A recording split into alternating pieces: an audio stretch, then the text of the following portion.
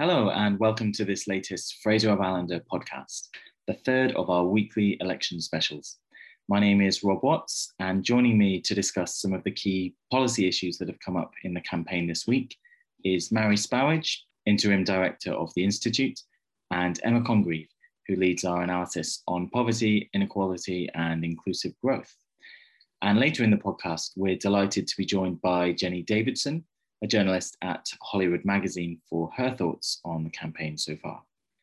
Now, over the last couple of weeks, we've been publishing a series of policy briefs on our website, and our latest one looks at an element of the social security system that could be an important election issue for lots of people.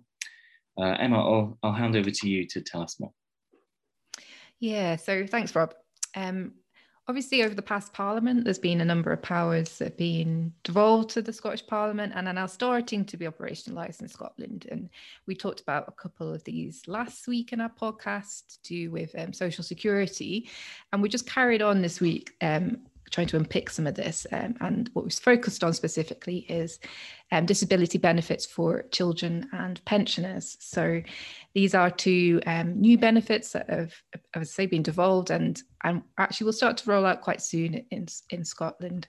They're sort of changing their name from the DWP name. So we used to have attendance allowance, and that's now going to become pension age disability payment in Scotland. And the other one we look at is the child disability living allowance, which is going to become child disability payment. And that one's going to start to be sort of rolled out in the next year or so. Actually, not a lot is changing with some of these benefits, even though the responsibility is transferred. So pretty much the rates are going to be staying the same. Some changes to the way assessments are done to try and make them, a little bit less invasive and to kind of maintain that sort of dignity and respect agenda that the Scottish Government have made very clear they want to be part of the new social security system in Scotland. But of course, there is sort of potential for changes in some of the rates. And as we say in the brief, they're really important for standard of living for people who are living with disability and long-term ill health conditions. So they can have quite a big impact in terms of income for the people who receive them. And also they do go to quite a big chunk of people in Scotland. So certainly something that we might see talked about a bit more in the election so far. But yeah, it's quite a complicated area, especially with devolution and things slowly being transferred. So we just wanted to try and set out some of that so people who are interested can understand a bit more. Thanks, Emma. Mary, coming to you next. There's been some discussion around the economy this week. And what have we been hearing on that front? Yeah, so we've had a couple of reports out this week that have been relevant. And I suppose there's been less so much about parties proposing policies and more about other reports which parties have then been kind of responding to. So we've had the Oxford Economics Report, which was sponsored by Tom Hunter's Foundation, which sort of looks at the issues around low productivity and low growth and output in Scotland. And so this report has concluded that economic policy in Scotland tends to be quite complex and can lack focus. And that there are sort of opportunities perhaps for Scotland to grow the economy and therefore the tax base, of course, in the future, perhaps by focusing on, renewable energy when we could have a comparative advantage, but that it might need some changes in the way economic policy is done, perhaps with more willingness to sort of prioritise particular areas, look at evidence about what works and what's the most effective way to spend money. And it's sort of an interesting mix of suggesting, more government intervention, but that it should be more effective, but also some elements of kind of deregulation and reducing the tax burden. So an interesting contribution to the debate. It identifies a number of issues with Scotland and Scotland's economy, which I think many of us have known for a long time, that the number of businesses created is relatively low, that we have a high level of things like higher education related research and development activity, but it doesn't seem to always translate into innovation in business or business investment. And also that we attract a lot of foreign direct investment in Scotland, but it doesn't necessarily seem to translate into increases in productivity. So, these are all sort of well-kent problems about the Scottish economy. And this report is trying to sort of recommend a kind of a different way to think about things, I suppose, to have more of a focus on something a bit more transformational to give the Scottish economy a kind of boost that the report says it needs.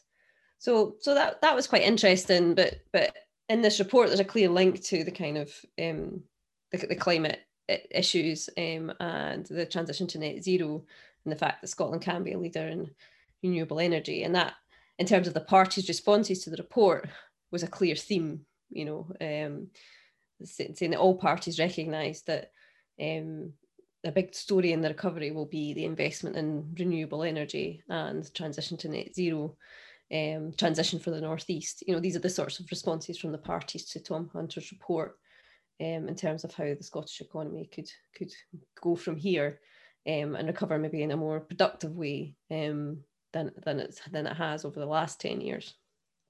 There were also calls for an action plan on growth from the Scottish Chamber of Commerce this week. So what were they calling for from the parties at this election? Yeah, so this is the Chamber of Commerce kind of manifesto, I suppose, for the Scottish election. And it's called the Rally for Growth. So this is focusing on the things that the Chamber of Commerce can think that the next Scottish Government should do to ensure that the economy can recover and grow. And it's a huge package of measures that they're suggesting, including things like evaluating the way that the business rates reliefs work to see if they're actually effective in boosting growth. Which, of course, we at the Institute would always recommend that the policies are obviously evaluated to see if they're actually achieving the outcomes that they're designed to do. But so there's a number of things to do with business rates and sort of slashing upfront business costs. But there are also a number of other things around, I guess, grasping some of the opportunities that are coming from the transition to net zero, and reducing economic inequalities, and these sorts of things. So there's lots of interesting policy ideas in there, which we no doubt will see some responses from the parties in the coming weeks. One of the other things that's obviously happened this week is that the economy started to open up a little bit from Monday, so we can't sort of forget about that. The most visible part of that, of course, has been that we've seen all the party leaders getting their haircut this week. So that's been quite an enjoyable part of the coverage this week. But in all seriousness, it is the first step to many businesses being able to open up. And I suppose, given our narrative on the economy has been, this economic crisis is very sectorally disparate. So different sectors have been impacted hugely in a different way, particularly in the hospitality sector. Those businesses will be looking forward to the 26th of April with hope that they can actually start to generate some income in the year to come. So I think that's going to be a feature, obviously, of the campaign over the next couple of weeks, because all of these businesses will be gearing up for that. And obviously, if there was any setback to that, then there'll be a lot of disappointed business people out there. Thanks, Mary. So earlier this week, you spoke with Jenni Davidson from Holyrood magazine about the election campaign. Let's hear what Jenni had to say.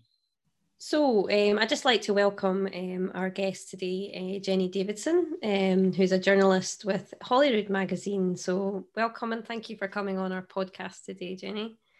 Thank you for inviting me. It's nice to be here, or virtually here. Absolutely.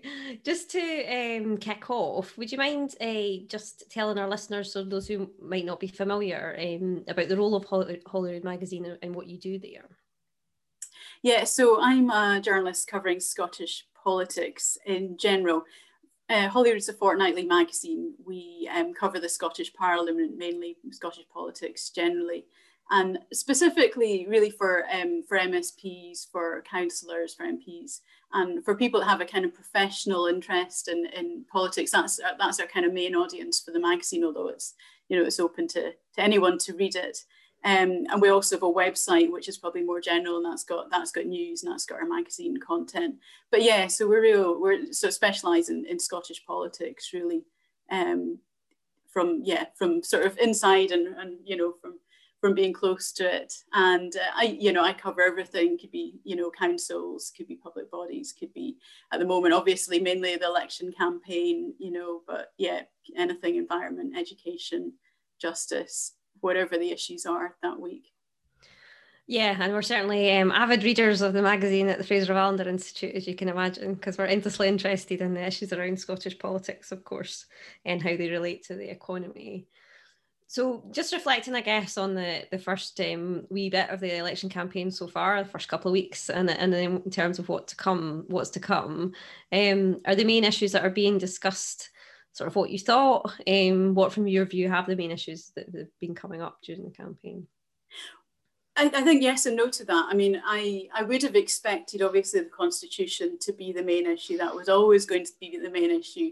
You know, division down nationalist or unionist lines in terms of party support, and the push on the independent or the nationalist side for getting a majority, either of SNP MSPs or of pro-independence MSPs to try and push for a second independence referendum. So that's pretty much as expected. Obviously, I didn't predict the arrival of the ALPA party, which was a kind of left field addition to the race. And then on the other side, there's obviously All for Unity as well, that's trying to bring together this sort of the unionist vote. So we've new players kind of shaking things up. So in terms of the overall, the main issue being about independence or fighting independence, that's not a surprise. But the way that these different parties are shaking things up, and the way the opinion polls are swinging all over the place, and we really can't predict now what's going to happen. That's quite unexpected. I mean, we kind of had last week, we had John Curtis saying, oh, it's all over for Alex Salmond, not going to get any seats. That, you know, doesn't look like it's going to be very successful. ALPA party only on 3%. And then in the space of a day today, we're getting, completely different polls that are predicting, different things, where, we've got one poll for, with the SNP kind of on the knife edge of whether it's going to get a majority of MSPs at all, whether it will get that above 50%. And then another coming at the same day saying it's going to get a majority of, it's going to get 13 extra MSPs, and it's going to, have 71 overall, and, have a massive majority. And then so we've got some polls predicting, that ALPA party will take a seat, other polls predicting that it's far off, some polls predicting it's going to affect the results of the SNP and possibly the Greens, others that actually it's helping because it's directing people into thinking about tactical voting and what the effect might be, and perhaps in some ways pushing people towards the SNP in some cases where they might have not given their second vote to the SNP, or perhaps might not have given their second vote to the Greens. So it's interesting the way that's swaying things, and likewise on the unionist side, there's some predictions saying All for Unity might take one seat, but someone within the Conservatives was worrying that it could lose the Conservatives 5 to 6 seats. So we're all over the place in the polling, really don't know what's going to happen. We're a month out, whether this is just an initial stage because we've got this, particularly the ALPA party is only just launched, so things perhaps haven't stabilised yet in terms of people's response to that and what they've decided to do, or whether this is just something we're going to see right through the campaign, that everything's going to be all over the place. We won't be able to predict right up until election day, who knows. So it's making it more exciting, certainly. Less predictable than we perhaps thought it was. Yeah, definitely exciting. And I don't know about you, but I've never heard so many people discussing the additional member system and sort of how it works and, how it might operate, in a Scottish Parliament election, really thinking about, where you stand and, these sorts of issues around tactical voting and quote unquote gaming the system. So I just wondered if you had any thoughts about that and whether it could lead to changes, I guess, maybe in the electoral system in the future. Well, certainly the Lib Dems have proposed changing to the single transferable vote, which is what's used in council elections. Obviously, they're a small party, so unless one of the major parties or perhaps some of the, more than one major party gets behind it, that's unlikely that they can make the change by themselves. But yeah, it is interesting that, political geekery has been allowed to come out the closet and, discuss voting systems. And I think in some cases, there's a general misunderstanding about how the two votes work. I think within the political parties where they are trying to game the system, that's not a misunderstanding about how it works. That is trying to game the system. They are trying to get a bigger proportion of nationalist MSPs than the proportion there is among the general population. That's the actual aim, that's the intention. When they're talking about sort of a wasted second vote for the SNP, that isn't true. I mean, it's not wasted in the sense that it means the SNP has already got the appropriate proportion of the vote through the first vote. And that's what the system is designed to do, to give each party an appropriate proportion of the vote according to the, as closely as possible, according to the proportion of the population that have actually voted for that party. And the second vote is the adjustment to balance where it's not right on the first vote. And obviously, it probably wasn't designed for one party sweeping the board in the first vote in such a predictable way. But it's not the system breaking if your second vote for the SNP doesn't get you extra MSPs. That means they've already got an appropriate proportion.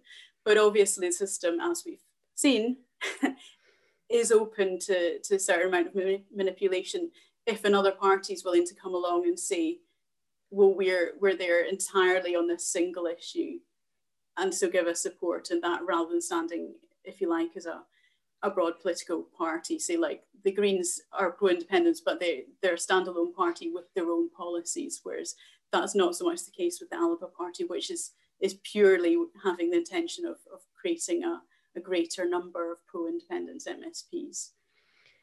Yeah, so away from us having fun with political geekery and voting systems, which I would agree has been great fun, and the Constitution, what are the other issues, A, that you've seen come up that you think, are interesting issues that have been focused on, or B, haven't really been talked about yet and you would expect, or maybe hope that they will be discussed in the next few weeks before the election?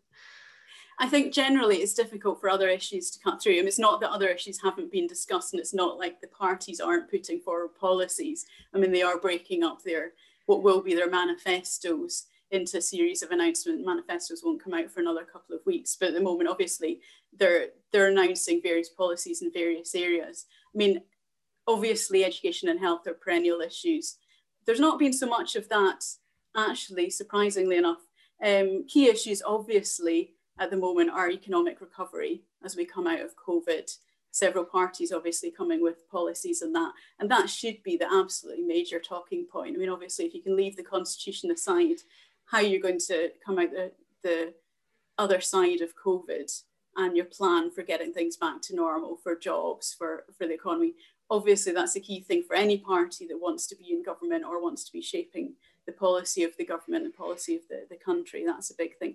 Mental health's been mentioned quite a lot, and that ties in obviously with the COVID crisis, and it ties in with what we're expecting to come, which is quite a lot of unemployment that may not have actually hit yet. So that's a really major issue. The Lib Dems have said that should be the major issue of economic recovery, but Labour and the Conservatives have both announced policies relating to mental health as well recently.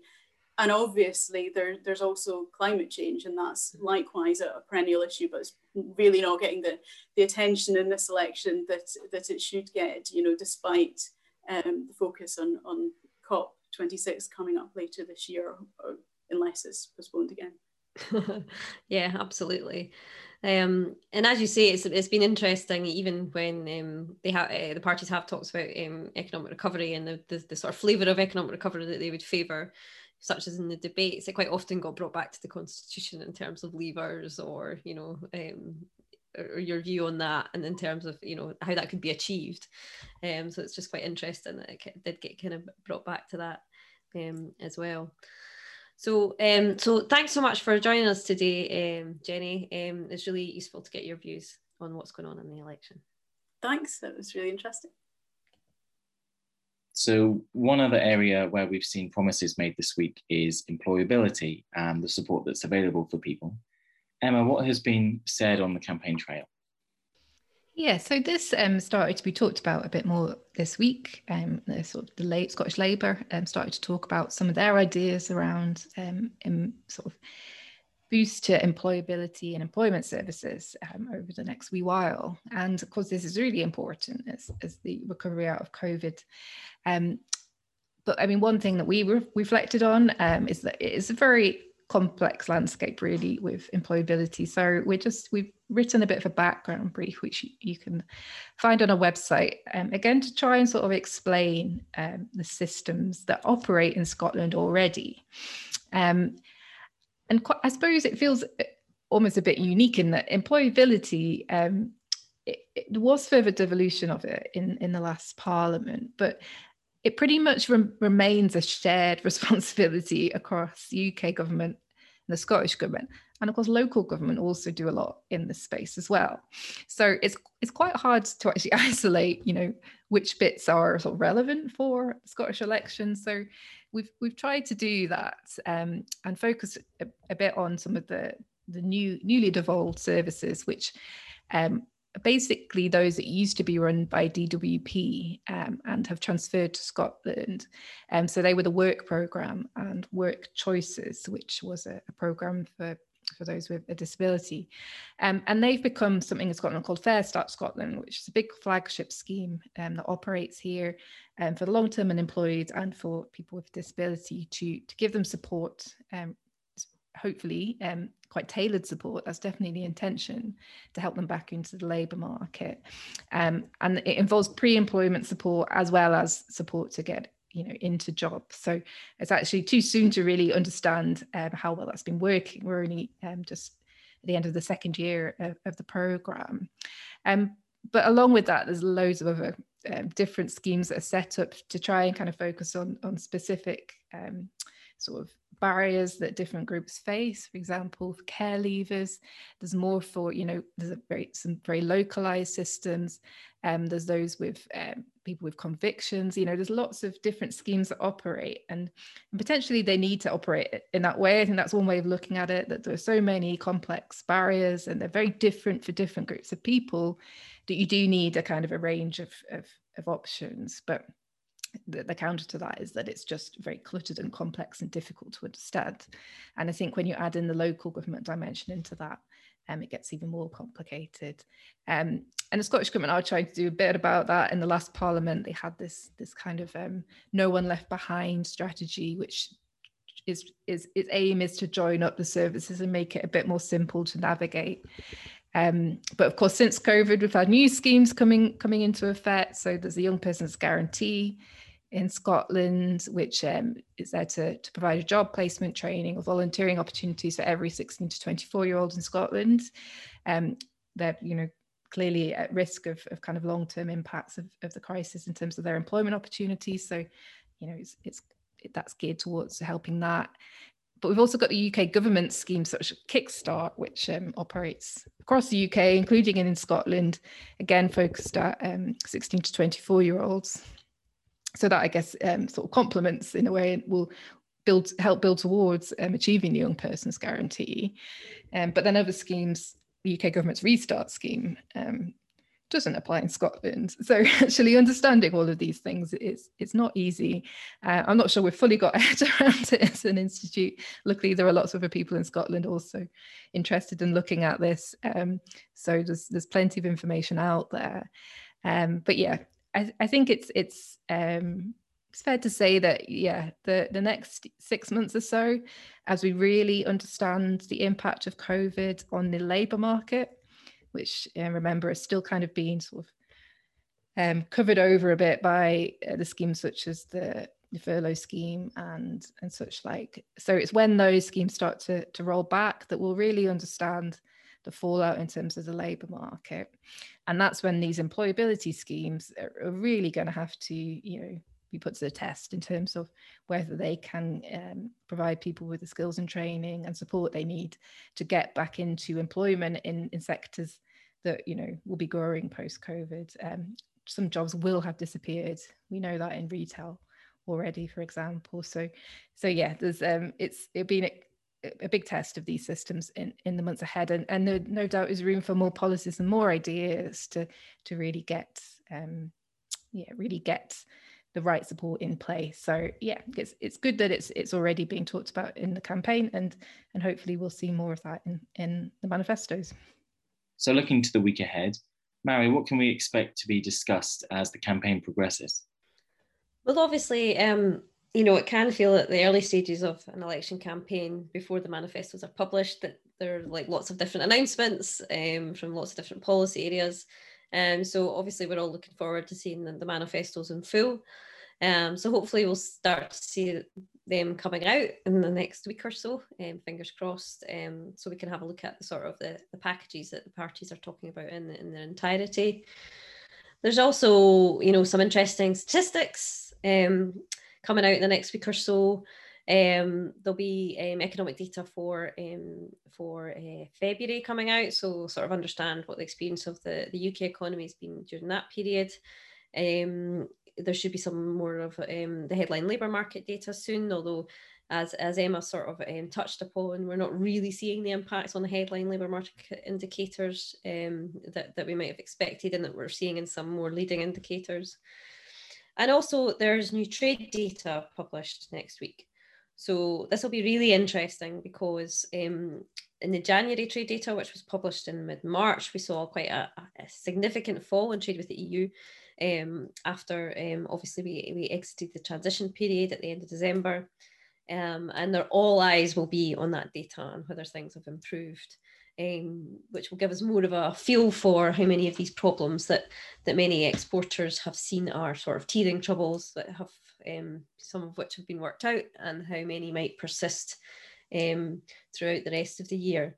And of course, in terms of trade coming the other way from the EU, we're currently in a grace period of 6 months. And so it will be after the end of June where we'll start to see perhaps problems with things coming the other way. So there's lots of interesting data coming out next week, as well as no doubt plenty of announcements from the parties as we wait for the full manifestos to appear. Great. Well, thanks, Mary and Emma. A special thanks to our guest this week, Jenni Davidson from Holyrood Magazine. And of course, thank you to you for listening. Keep an eye on our website, fraserofallender.org, for regular updates and briefings on the key policy issues at stake in this election. And we'll be back for another podcast soon.